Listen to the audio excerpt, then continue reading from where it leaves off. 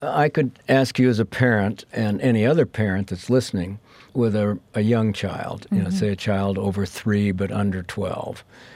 And if you just observe them and don't try and direct them and watch what it is they like to do in play, you often will see a key to their innate talents. And if those talents are given fairly free rein, then you see that there is a union between self and talent, and that this is nature's way of sort of saying this is who you are and what you are. And I'm sure if you go back and think about both of your children or yourself and go back to your earliest emotion-laden visual and visceral memories of what really gave you joy, you'll have some sense of what was natural for you and where your talents lie. Who knew that we learn empathy, trust, irony, and problem-solving through play, something the dictionary defines as pleasurable and apparently purposeless activity. Dr. Stuart Brown suggests that the rough-and-tumble play of children actually prevents violent behavior, that play can grow human talents and character across a lifetime. Play, as he studies it, is an indispensable part of being human. I'm Krista Tippett, and this is On Being. Stuart Brown founded the National Institute for Play at the age of 63, after too many years, as he puts it, as a workaholic doctor. His mission is to bring the unrealized knowledge, practices, and benefits of play into public life. I interviewed him in 2007. Where I'd like to start with you is where I start with every interview, whatever the subject is. I'd like to just hear a little bit about, let's say, your background spiritually, as well as your background as a person who plays. Well, I'm reasonably old, and I'm sorry we've only got 90 minutes. I did see somewhere you made a reference to Midwestern Presbyterians, I believe, speaking of your parents, and they're not famous for their playfulness. Well, they were Midwestern Presbyterians. I grew up on the southwest side of Chicago, and my mother was one of the trustees of the Moody Bible Institute. Oh, wow. My father was an organic chemist, an inventive fellow, very playful. So I grew up in an atmosphere that had kind of free play and also religious overtones. I did go to a parochial high school called Christian High and then to Wheaton College. So I had a certain sense of deep belief, and I reveled in that deep belief, which was certainly a part of my religious background, and I would say my spiritual heritage. And in your history, there is a quite striking and surprising straight line, it seems, between your interest in play and an early psychiatric study you became involved in extreme violence. Tell me about that line. Well, that line, of course, opened play up to me in a very unexpected way. In 1966, when I was just beginning to take over an office as an assistant professor of psychiatry, a young man by the name of Charles Whitman went up to the Texas Tower in Austin, Texas, after killing his wife and mother, perpetrated what was then the largest mass murder in the history of the United States, killing 17 additional people and wounding 41. And because I had done some studies of violence in the course of my residency in neurology and psychiatry, and because in August in Texas most people who are important are elsewhere, I was put in charge of the behavioral aspect of trying to figure out why Charles Whitman did this horrendous crime. And we brought in the world's experts to try and figure out the motivation of Charles Whitman, even though he had been killed by vigilante crossfire at the top of the tower. And so for a very intense period of time, in addition to doing very detailed toxicologic and studies of his body, we retrieved as much information as possible from his prenatal era all the way up till the last hours before he died. And without going through that entire story, one of the major conclusions, which struck me and has certainly stuck with me since, was that a remarkably systematic suppression of any free play, which was largely the result of his father's overbearing and intense personality, prevented Charles Whitman from engaging in normal play at virtually any era of his life, including his early infancy. Now, did you then continue on and find that to be a factor in the lives of other violent individuals, homicidal individuals? Yes, I did. We thought at the end of the Whitman study that this was such a bizarre aberration in human behavior that it probably was not something one could generalize from. So as a result of the funding available and the availability of research subjects in the prison system in Texas, a team of us then studied all the young murderers whose crime was essentially homicide without their being career criminals. And we did an in-depth study of them, their families, and compared them to as well-matched a control and comparison population as we could. And lo and behold, we discovered that the majority of them, in fact 90% level, had really bizarre, absent, deficient, seriously deviant play histories. Now, is that just one symptom among others of other kinds of abuse or neglect? Or did it seem to be a quality of these lives sort of in and of itself? Well, I don't know that I can answer that question specifically because abuse was certainly a part of the homicidal population, both Whitman and the young murderers we studied. But if you sequentially sort of watch a life emerge and you look at what play offers from early infancy into adulthood, when crucial experiences are missed, the ability to regulate emotions and to establish empathy and to live with trust with one's companions is definitely attenuated or definitely constricted. So that from my standpoint, although there are other factors that are certainly allow one to have a proclivity for violence, the play history and its aberrations or lack have proven the test of time to be extremely important in the life cycle of highly violent men, at least. Let's talk about what you mean when you use the word play, when it's something that you associate so closely with words like empathy and trust. What's your working definition? Go to the Oxford Dictionary and you'll find at least 50 definitions. But to start with, I'd say play is anything that spontaneously is done for its own sake. And then one can extend that into more and more detailed definitions, such as appears purposeless, produces pleasure and joy, leads one to the next stage of mastery. In terms of biology, it appears to be the product of what I call divinely superfluous neurons. There is choice in the player's life, and that choice, if given opportunities through the environment, emerges innately and spontaneously if the individual, or animal for that matter, that's capable of playing is safe and well-fed.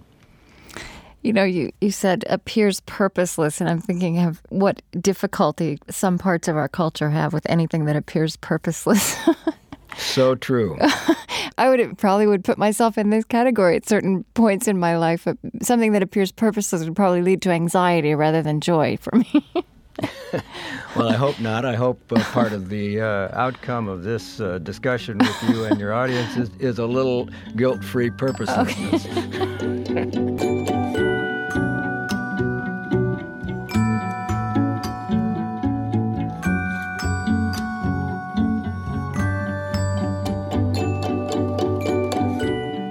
I'm Krista Tippett, and this is On Being. Today with Dr. Stuart Brown, exploring the place of play in human spirit and character.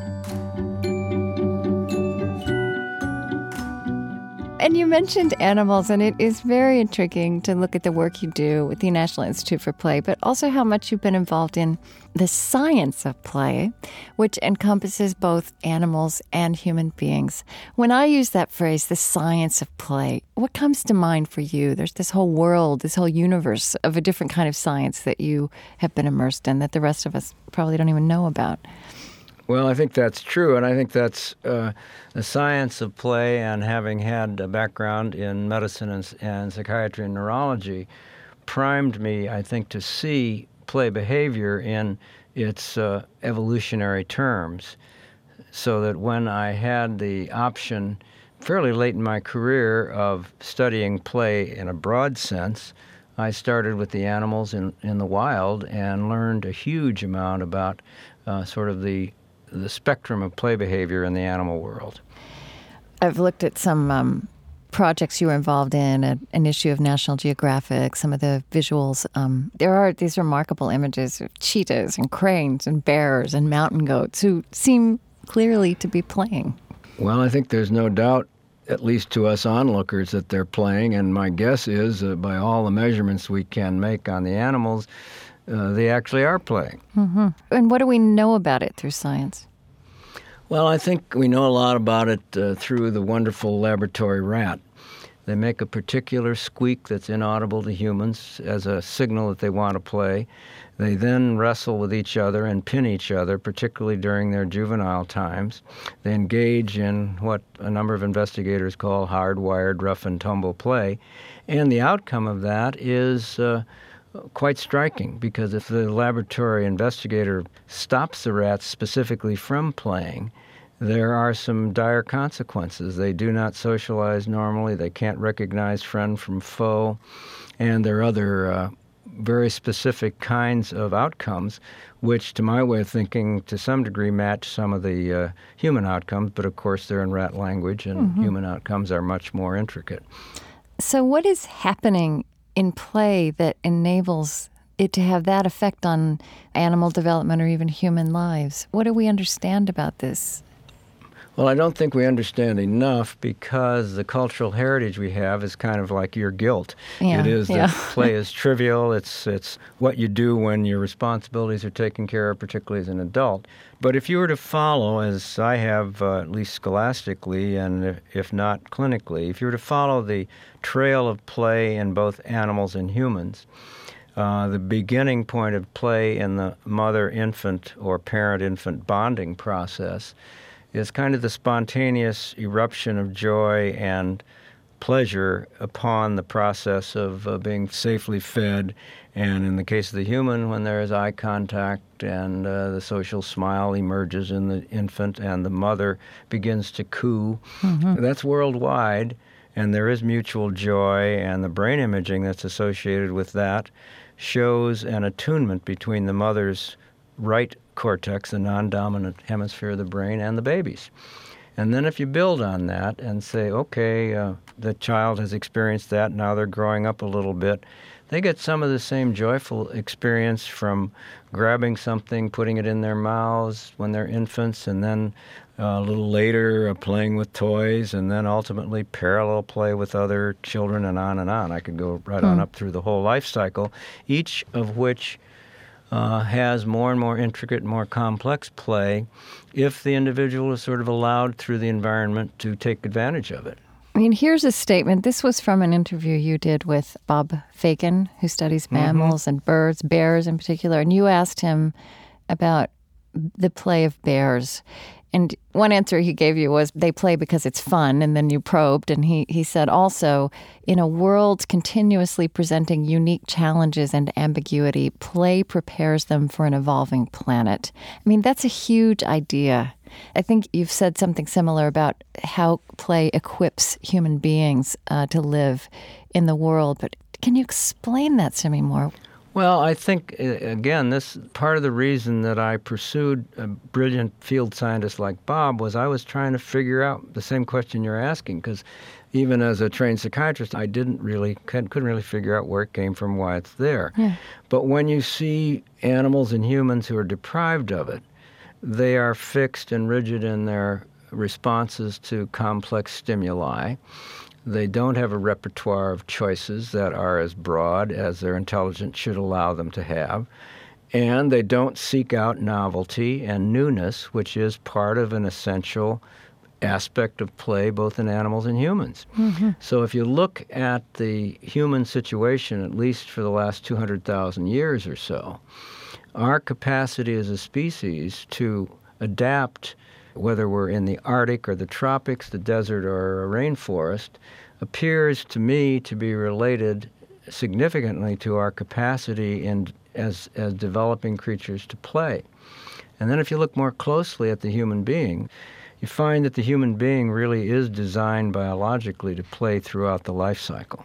And from my standpoint as a clinician, when one really doesn't play at all or very little in adulthood, there are consequences. Rigidities, depression, lack of adaptability, no irony, things that are pretty important that enable us to cope in a world of many demands.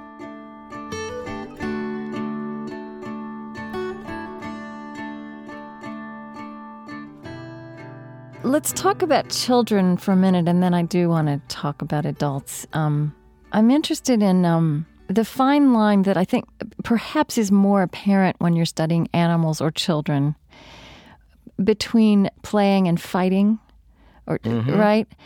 So as the mother of a son, and I didn't have this experience with my daughter, but with my son, I do see how he has this rich fantasy life, and it's often kind of with himself, although there are all kinds of characters in the room who I can't see.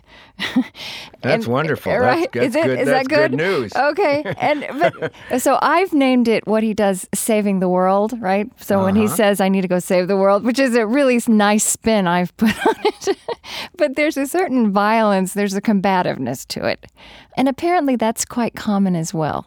It's universal if it's allowed to emerge. So what is that about? Well, let me sort of go on a riff about rough and tumble play. Okay. Which occurs in children, both genders, but is a bit more obvious usually in boys.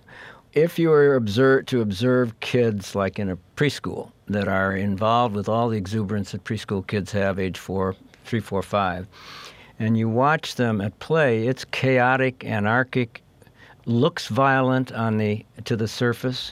They're diving, they're hitting, they're squealing, they're screaming. But if you look at them, they're smiling at each other. It's not a contest of who's going to win. And most well-meaning parents and certainly a lot of preschool teachers put the lid on that because it's scary. It's a little scary for an adult because they don't remember it. And it almost always has pretense and real. It has violence and fantasy, and it is the borderland between inside and outside and making sense of the world. It's a very important part of free play, driven from within by the child's own personality and temperament, and mixing with others. Now, you were surprised when I said things like empathy and trust earlier in our discussion. But think about this. If you are in a rough and tumble situation and somebody hits you too hard, you know what that feels like. So you're not going to hit somebody else too hard because you know what it feels like. And that's the roots, for example, of an empathic response. And the thing, none of the murderers I studied engaged in normal rough and tumble play. Absolutely none.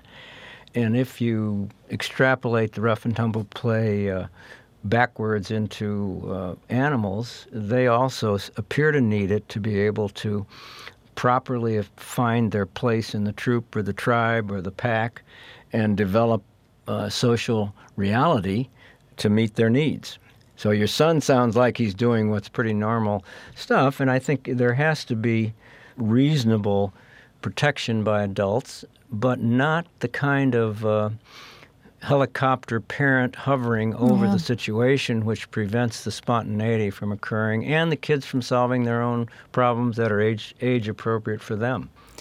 I think that's really interesting that even what looks like potentially violent play or, can look dangerous is also a source of learning about empathy and boundaries, I guess. Sure. Well, they're imposed. And most kids who have had a not too toxic or sadistic bully in their midst will gang up on the bully and take care of him. And the bully learns. If the bully spends too much time not experiencing normal rough and tumble play, or if the taboos of violence are broken again and again in the home of the bully, then the bully's got to be removed from the play situation or they will, upset and upend the whole playground. But in general, the kids solve their own problems, and that's one of the most important things they learn about themselves. They learn whether they're strong or not so strong, fast or cagey, verbal or nonverbal, imaginative or something else, and you learn that generally on the way up sequentially throughout your childhood.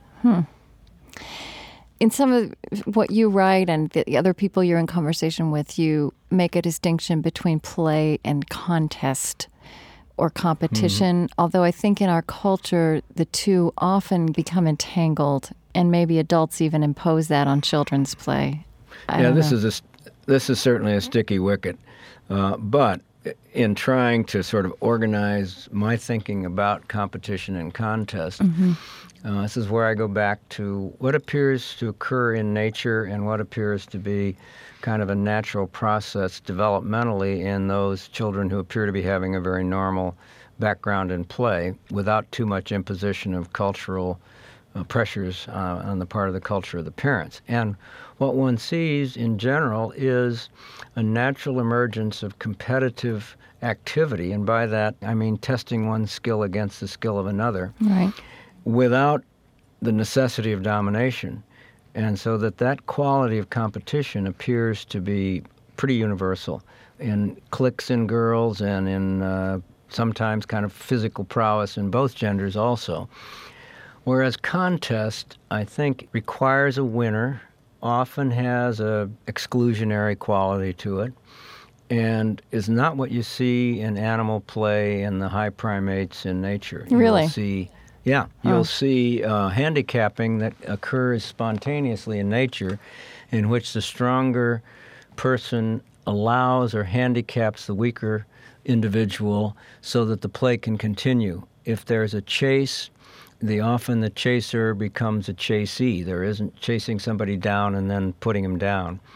So that's sort of the natural history of play in the wild, and I think it is possible for a wise coach or a seasoned parent to deal with a competition where mutual participation, love of the game, personal best, there are ways of dealing with this to keep this volunteer sports going without it being super contest, particularly at the younger ages.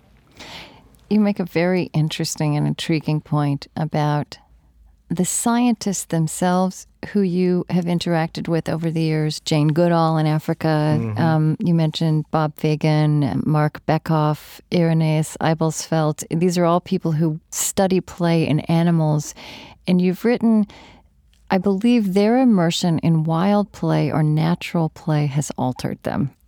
Say some more about that. Well, I know particularly Jane, Mark, and Bob very well.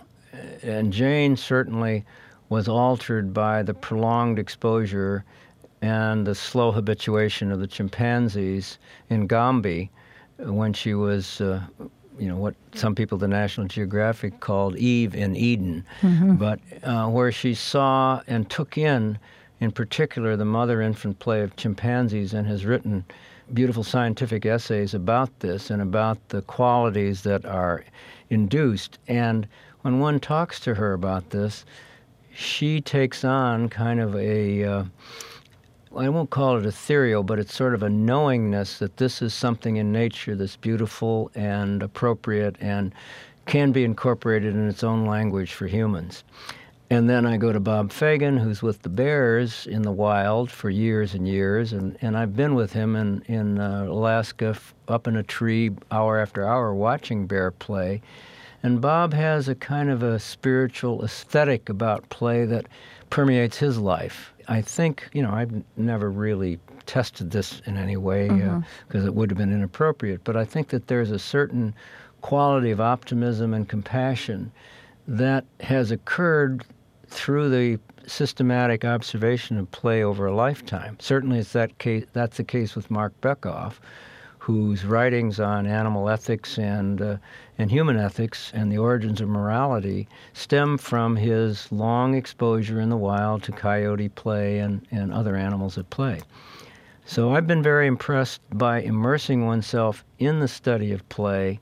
There is a certain either permission or osmosis that occurs that's good for us. I want to name something that, so you talked about as scientists, and I'm sensing this applies to you too, that the more you expose yourself to play, that it affects you, it changes you. And to me, one of the most wonderful gifts of becoming a parent is that I get a second chance to be playful. You bet. And I actually think I wasn't so good at it as a child, and I think I have a richer play life sort of in watching my children. I'm more joyful in a way, even vicariously with them, and that's an amazing second chance. Well, they're the professionals. We're not. Right. They're the ones who are purer in their play than we as adults are. So you're right on. And, being a grandparent, you get a third chance. Yeah, but it awakens, I do become aware that it awakens something in me, right? That is also part of being human. And it enriches me to be exposed to that, for that to be part of my life again. Well, it's relearning the languages that are fundamental to play, which are largely nonverbal and emotional and really fairly specific. When you relearn those languages, just like the mother looking at her smiling child, you get a spontaneous burst of pleasure, and that's pretty important.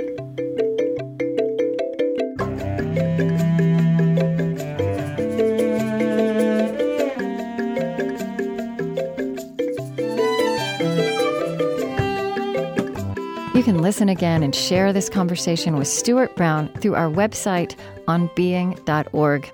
I'm Krista Tippett. On Being continues in a moment.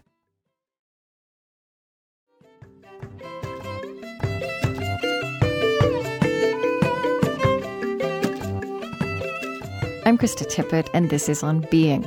Today with Dr. Stuart Brown on the science and the pleasure of play as an indispensable part of being human. His National Institute for Play seeks to address gaps in scientific and cultural understanding of the importance of play across the human lifespan. Stuart Brown's studies suggest, for example, that the rough and tumble play of children prevents violent behavior, that play can grow human talents and character, and that play can be a glimpse of the divine. There's a lot of concern right now, and I know you were quoted in a New York Times article about how in our culture, as you and I discussed a bit, there's a tendency to clamp down on what looks too wild or dangerous. For sure. Yeah. From what you know and what you study and your sense of what play means in human life, what's your take on that and how it's affecting us? Well, this is a tough one because I don't want to foster broken bones and concussions and that sort of thing in kids. But an inherent part of being playful is taking risk. Mm-hmm. What you don't want to do is have the risks be excessive. And the natural history of play in the world, both animal and human, is that persistent play increases the risk of death and damage while it's taking place, but it appears to be absolutely necessary for the well-being and, say, future of the species. So it's a conundrum, but to remove risk, all risk from kids' play is to not allow them the spontaneity from within to develop themselves. It's a judgment call on the part of parents. Mm-hmm. And I think this is where I have some beef with the media, in that I think if it bleeds, it leads. The perceptions of the levels of violence and risk in our culture are really beyond what the actual risks are, so that a responsible parent feels they can't let their kid be out on the streets in the afternoon and that sort of thing. Right, and what I kind of hear you saying, here's a quote from something Jane Goodall said, and play teaches young animals what they can and cannot do at a time when they are relatively free from the survival pressures of adult life. But I feel like we are so obsessed, and I'm speaking for myself as well, with our children's safety, and so fearful that they don't get that freedom. Our children. Very true. And I think there are some heartening playground movements both in Europe and in the U.S. where the playgrounds are going to be not so sterile and allow, the fact that there are no teeter-totters and most of the swings don't really go very far, et cetera, and the monkey bars can only be 3 feet high.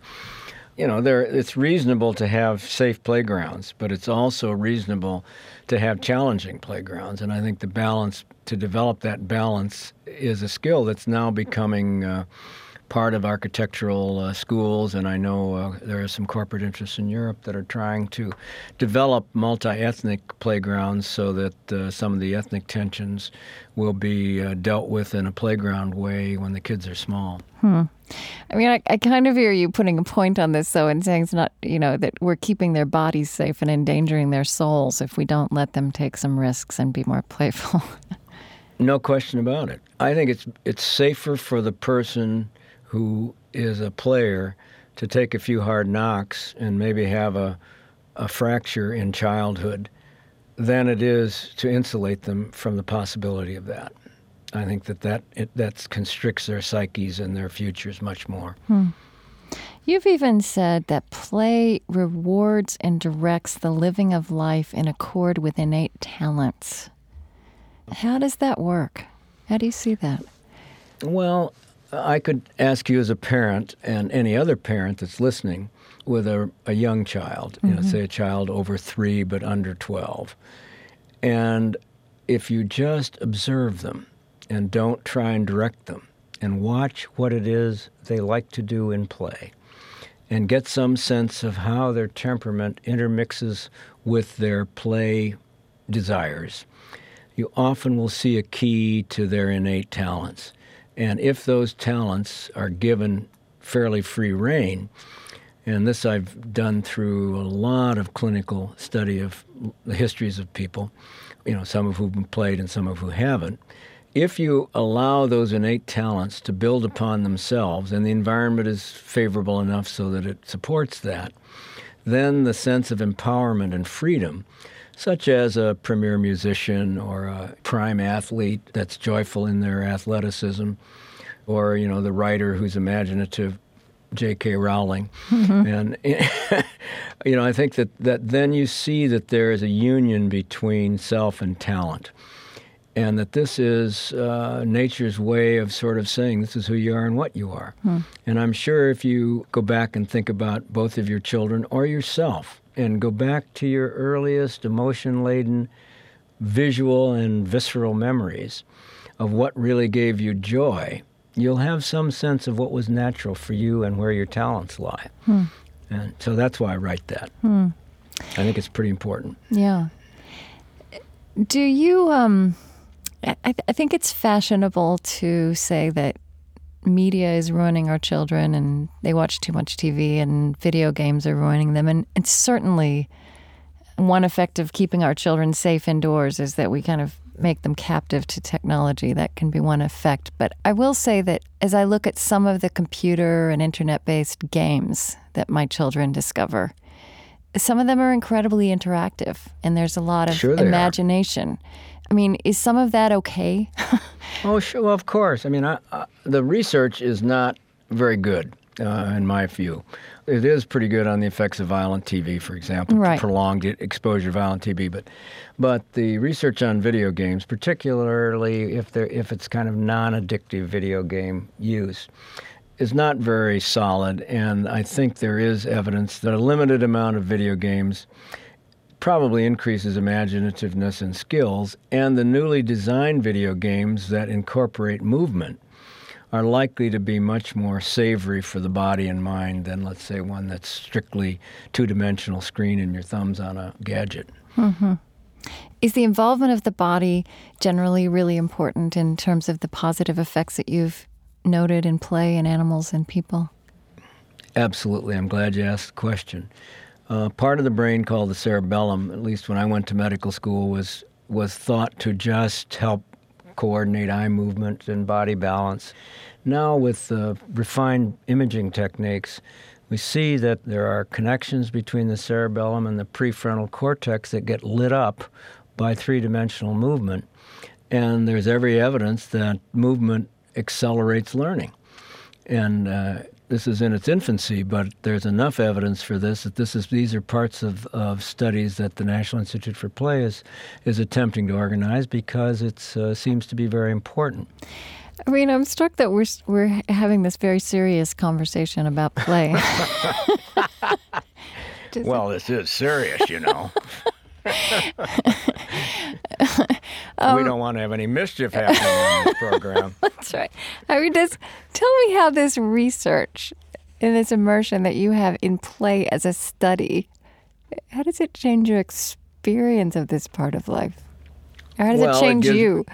Well, I give myself over at least 3 or 4 hours a day to what for an old guy is spontaneous free play. It could be reading or what I would call as extremely low quality rogue tennis, hiking, playing with grandchildren. But if a day goes by and I haven't at this age had some sense of timelessness and freedom and purposelessness, I'll probably be kind of ratty by supper time. But boy, cultivating an appreciation for timelessness and purposelessness, I mean, that's work in our culture. Shouldn't be. Should be a part of our you attenuate recess, cut down recess, and kids are learning that what's important is academic performance, whereas probably equal amounts, if not more, are being learned on the playground at recess. Most kids are outside of time when they're on the playground at recess if it's free play.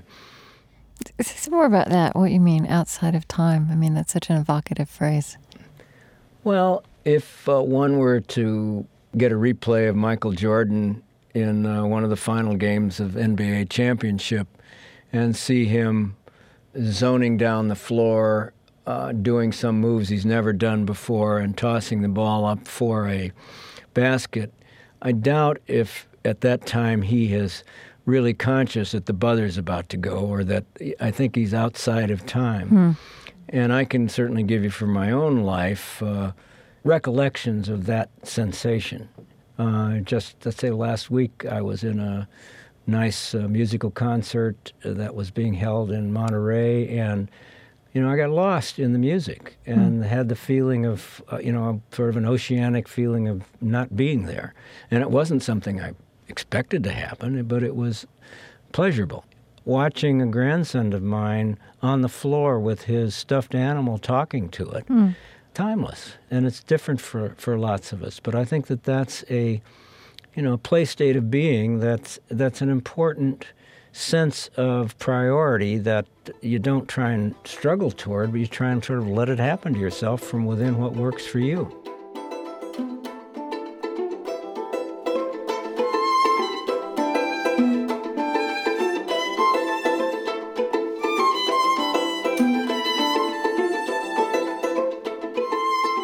I'm Krista Tippett, and this is On Being.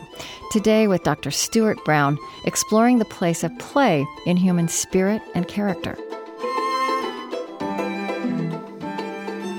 You did mention reading, and I don't know if reading would fall into a definition of play, but it is something, for me, that's very pleasurable and transports me to a timeless place. Does reading count for you? Oh, of course. Yeah. Very much so, and I share that same weakness.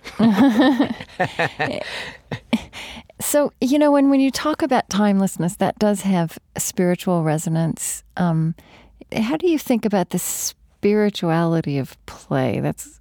Or maybe you would put other words on it. Well, I don't know that I have a crisp way of thinking about it. I can give you a private experience that was, to me, a spiritual experience.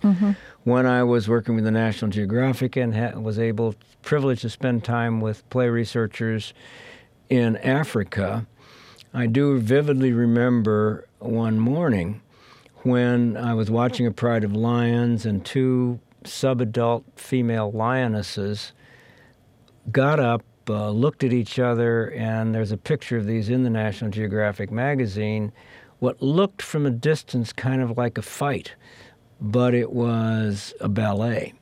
And while I was watching this, I was overwhelmed by the feeling that I'm almost brought to tears talking about it now, that this is divine. There's something divine going on here that transcends their carnivorousness and the, red in tooth and claw and the rest of it. Now, that's my projection onto it, but it still was very meaningful to me. And I think seeing a young child just immersed in play and watching them closely is is a spiritual experience, and there is spirit emerging in play.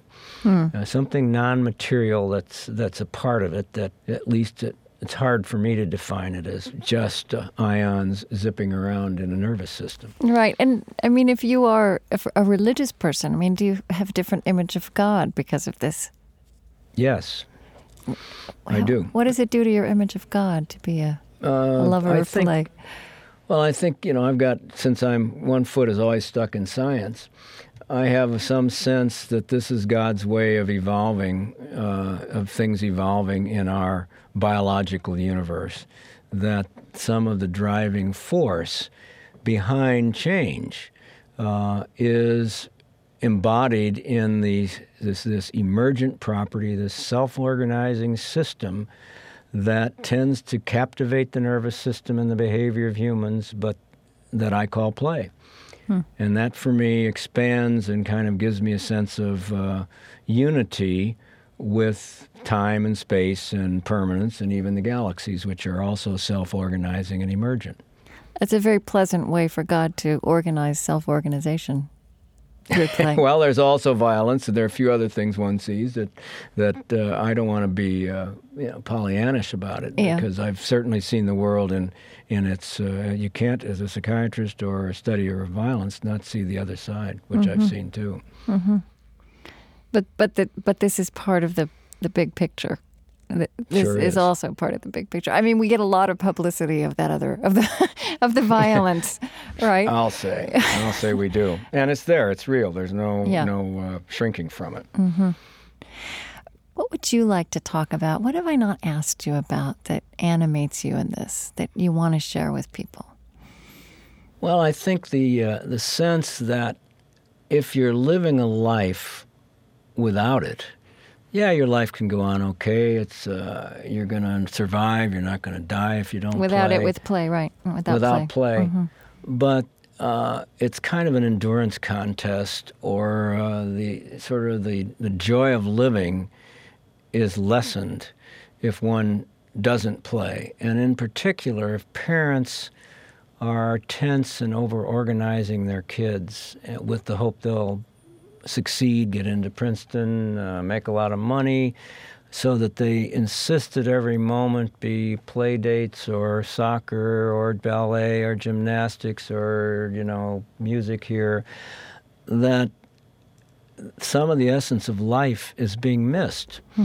And that's one thing, and that's important to me. And probably the other thing that we haven't talked about, but which has really struck me since I've been a student of play, is looking at the biological design of being human. And when you look closely at that, I'll give you an analogy. A Labrador retriever plays through its lifetime and dies a child. A wolf sort of gives up childish things, double scent marks, has alpha behavior, governs its reproduction, and is a very successful animal if it isn't killed off by humans, but doesn't play much. But if you look at the human and look at our nervous systems and what I would call our physiognomy, the way we look and the way we're designed, Right. We really are designed to retain immature, playful-like attributes throughout our life cycle. That's a fundamental part of our design. We know that human beings are now capable of neurogenesis, of new neural development throughout the lifetime, whereas most other creatures cannot. That's a design part of being human. Now take that into policy matters. Do we parent that way? Do we teach our kids in school that way? Do we take advantage of the design? Do we also see that there are hazards? The permanent adolescence of the human being means we may be subject to irrational, impulsive behavior. Maybe our laws and our institutions should help reflect that a bit more. If we don't play, what are the consequences? We're more reptilian. We're more savage. We lack some of those features that I've mentioned earlier in the program. I think that in making a connection between play and maturity and wisdom, because that's something I hear, you're affirming. I think one of the most surprising experiences I've had of enjoying growing older, sort of heading into the latter part of my 40s, which is that I actually think I am enjoying life more and relaxing. and good for you. And throwing myself into play in a way that I didn't when I was younger and accomplishing things. Hopefully I'm still accomplishing things, but I'm not. You've gained wisdom earlier than most of us. I certainly was a workaholic doctor for too long in my life. Right, but I mean, that is the model in our culture of what being mature is. I mean, being mature is being that wolf. It's leaving behind that Labrador behavior. I mean, clearly, Correct. I know what you're saying. There's a line between being a permanent adolescent and being a playful, mature human being. But I think you're right that our culture doesn't know how to talk about that playfulness as wisdom, kind of. There is a kind of a paradox in it. It doesn't mean we should be irresponsible. Mm-hmm. Just the opposite. By having empathy and trust and compassion, which I think are byproducts of the playful life because you got a little left over, it doesn't mean that you're just going to go off and do whatever you want hedonistically. There are boundaries that are certainly part of play. But it doesn't mean you have to be grouch or serious all the time. I mean, look at Reagan and Gorbachev at a talks in Iceland. They broke down completely until the morning they were to leave. Reagan had said, let's have breakfast together. And he went in and started telling dirty jokes, and then Gorby started telling dirty jokes. They reorganized the conference, and they got the missile situation taken care of. That's hard to turn into a paradigm, though. Yes, I know. I don't expect us to do that with the Iranians at the moment. Yeah. I remember being at a retreat once. I think it was a spiritual retreat, very serious. And I remember some people saying how one of the things they were working at this point in their life was playing more. And something about the way they said it, about what hard work it was, made it feel like a doomed enterprise. Well, and, it doesn't sound like... I worry a little bit. We've now kind of rediscovered, we're having this conversation about our children, but are we going to make them work so hard at playing that we ruin it for them? So, I mean, what advice would you give people about recovering this as a healthy part of our lives, if it's something that we've lost and that our culture really, really works against? I think recovering it depends a little on how much of it you had as a kid and you can bring back in adult form into your current contemporary life. You know, I take a lot of reviews of play of varieties of people, and when I come across somebody who really has had an abusive childhood and they say, well, I've never really played, I've never felt free to play, it's not that they've lost it, they feel they've never had it. Yeah. Well, then you start with things like rhythm and movement and those things that intrinsically produce some sense of pleasure and joyfulness. Well, as Bob Fagan says, movement fills an empty heart. Maybe like movement, dancing, or sports, dancing, or anything? Yeah, dancing, but things that are conflict-free, but that you can kind of do, that produce a sense of some of the things I've talked about, a sense of pleasure, of taking you out of the urgency of time, that work for you, whether it's reading or dancing or hiking or conversation in a pub or what, you know, there's lots of different ways. But I think it's important to find those things that work for you and to then, as Campbell said, then follow your bliss. Find your bliss and follow it. But the bliss is usually retrievable. It's kind of like you have to reach for it and pull it out, you know, from within your memory. But reach into visual images and emotional images that produce a sense of pleasure for you, and then build on them. And that usually helps in the recovery. And it's not something that happens overnight. It's a slow but enjoyable process. I think it might be frightening at 60 to say this is an absolutely essential part of being human that I've paid no attention to and I'm not very good at and don't know how to begin. But, you know, it's different than trying to learn a new language or learning Chinese at 60, because Chinese isn't embedded in you, but play is. Right. You got a leg up on play just by being human.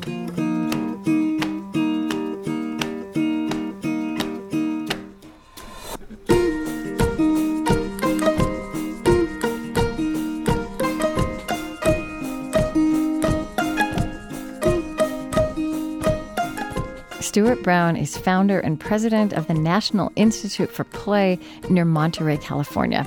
He is co-author of Play, How It Shapes the Brain, Opens the Imagination, and Invigorates the Soul. The Encyclopedia of Play Science, an online research collaboration between the National Institute of Play and scientists from around the world, will be completed by the end of this summer. Find the link to that research on our website, onbeing.org. And there you can also listen again or share this show with Dr. Stuart Brown. And don't forget that we also now have a free On Being app. For iPhone and iPad users, go to the iTunes Store. Android users, download the mobile app in the Google Play Store. And please send us your feedback as we develop the next version.